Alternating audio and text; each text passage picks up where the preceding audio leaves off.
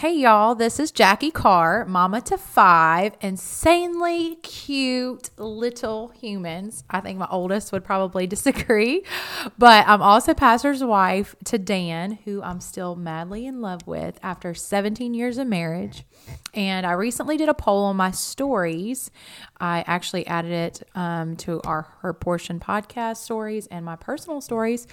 And so many of you said that you would love to hear more marriage and motherhood topics. And that's actually what I had planned to do for this bonus episode of the podcast. But the Holy Spirit changed my heart for some reason. And I just really feel strongly about this topic today for the bonus episode. I personally think if you can grasp the simplicity of the gospel, the life changes that just happen after salvation, and how amazing and transformative it is when we're able to invite God Himself to live through us each day. I'm telling you, when I started spending time in the Bible and prayer every day over 17 years ago, it changed everything about me. Not necessarily everything about my circumstances, but everything about me.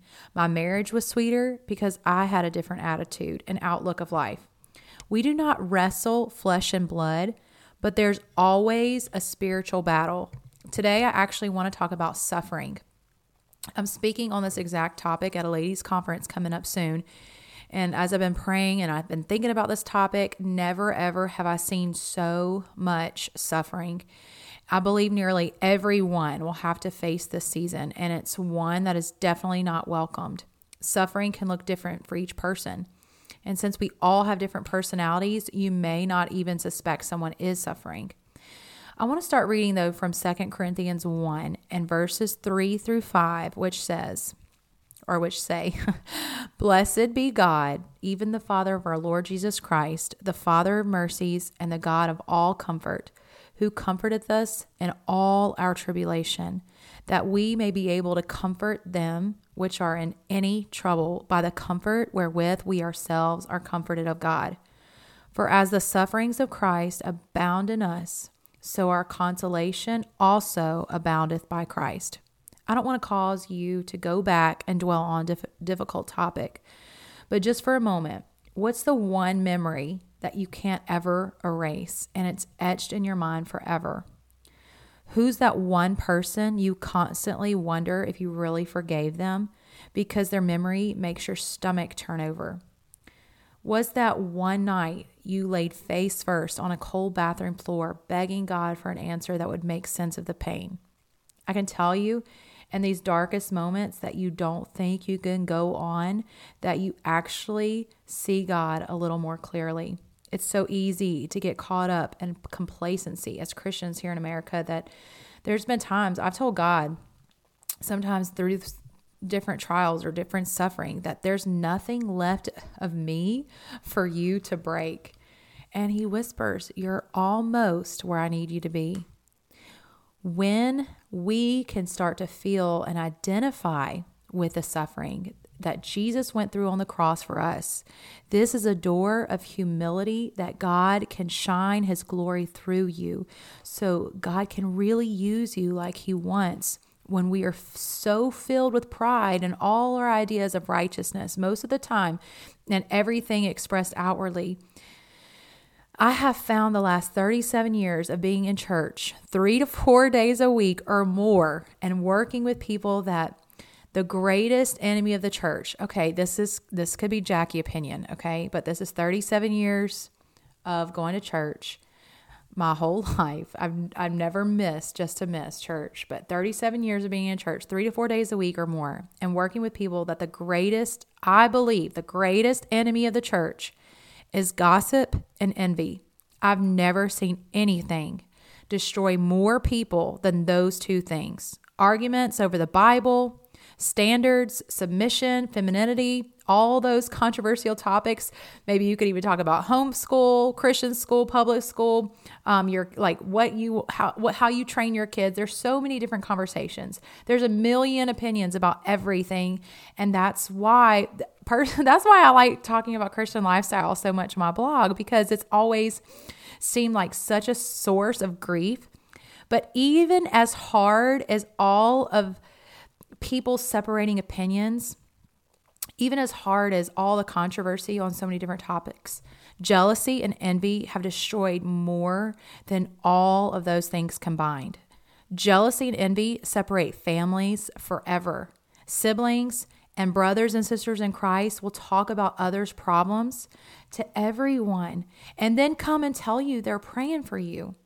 Because of jealousy and envy, a person will believe a story told by an angry, bitter person that's not even accurate and share it with others and hope it discredits them.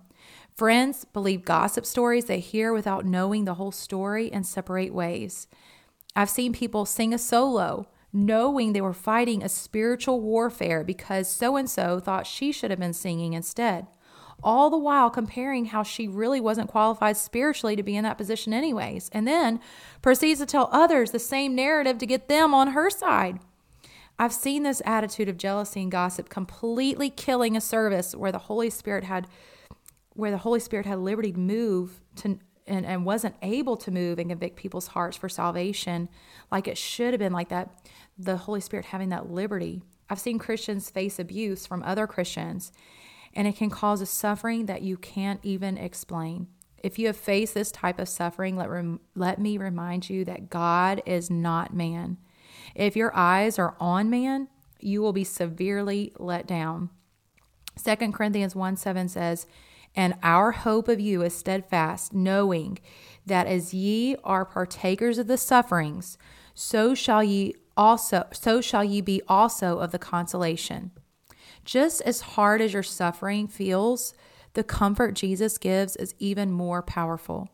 Verse 8 says, "For we would not, brethren, have you ignorant of our trouble which came to us in Asia, that we were pressed out of measure, above strength, insomuch that we despaired even of life." This is a strong verse. These are some of the greatest Christians to ever live, yet they despaired even of life. When someone is suffering, oftentimes Christians will push them off to the side simply because they don't know what to say. This is wrong. Be willing to sit with people in their grief without feeling you always have to give them an answer. Just listen. You can share grief with those you trust. They said, "We would not have you ignorant." They were willing to share their trouble because they knew they were really praying for them instead of gossiping about them. Verse 9 says that they had the sentence of death in ourselves, that we should not trust in ourselves, but in God, which raiseth the dead. There's times you can feel as if a part of you has died because the grief is so heavy. But those are times that we shouldn't put trust in ourselves and what our reason in that moment is telling us. What do I mean by that? The world says to trust your heart, but God's word says that our hearts are deceitfully wicked. Your husband can mess up, and instead of forgiveness, we automatically jump to the word divorce. You can get hurt in church, so you can tell yourself that serving God isn't really worth it. When your friend hurts you, you gather all your other friends to tell their story. This seems harsh, but biblical living is not possible outside of Christ. I tell my children all the time that there's no reasonable explanation for all of God's blessings on us. But I do know that I've watched my husband be better to his enemies than the majority of people treat their own family.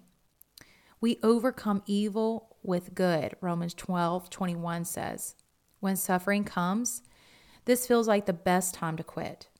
But Ephesians 3:13 says, "Wherefore I desire that you faint not at my tribulations for you, which is your glory." Your hardest suffering can become your greatest beauty. Don't give in to the enemy. Don't allow the enemy to make you so bitter at people you become just like the people you're bitter towards.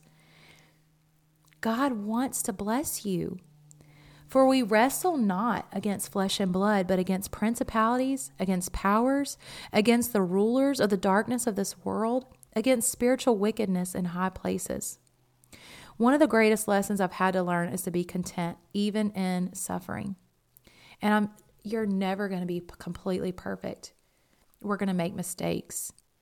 But God wants us to trust Him in that suffering. He wants to bless us. He wants to pour out His blessings on us. And how we miss those blessings so many times when we personally attack each other. We cause the suffering in each other's lives.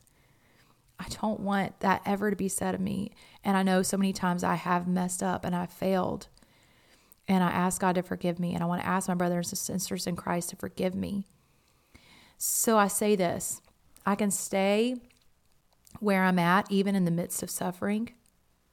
I will not run. This is what I want you to say to yourself. I can stay where I'm at, even in the midst of suffering. I will not run. The righteous are as bold as a lion. People are not my enemy. Okay, and I'm not talking about staying in abuse. That's not what I'm talking about. I'm talking about staying where you are, even when it seems the enemy has won. Sometimes God will open a door for you to leave, but still expect you to remain in the presence of your enemies.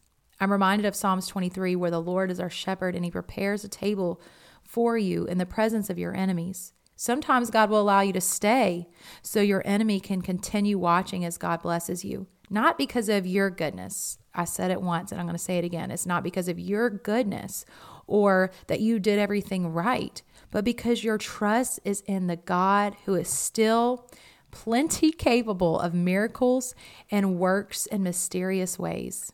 And that's what I was trying to tell my children. Just trust God. Just trust God. Don't take problems in your own hands. God sees your suffering. So remember, when you're in suffering, remember who the real enemy is. Bathe yourself in the presence of God. Don't quit. Overcome evil with good and stay faithful. Stay faithful in your spirit. Keep an excellent spirit. You can't dwell on the hurt and suffering. Each morning and each second when those waves of grief take over, tell them to God and that you aren't capable of healing yourself. Admit your broken heart before God. Psalm 51:17 tells us that a broken and a contrite heart, O God, thou wilt not despise. I love you and I promise you your suffering is not in vain. This verse has been my promise in suffering, and it can be for you too.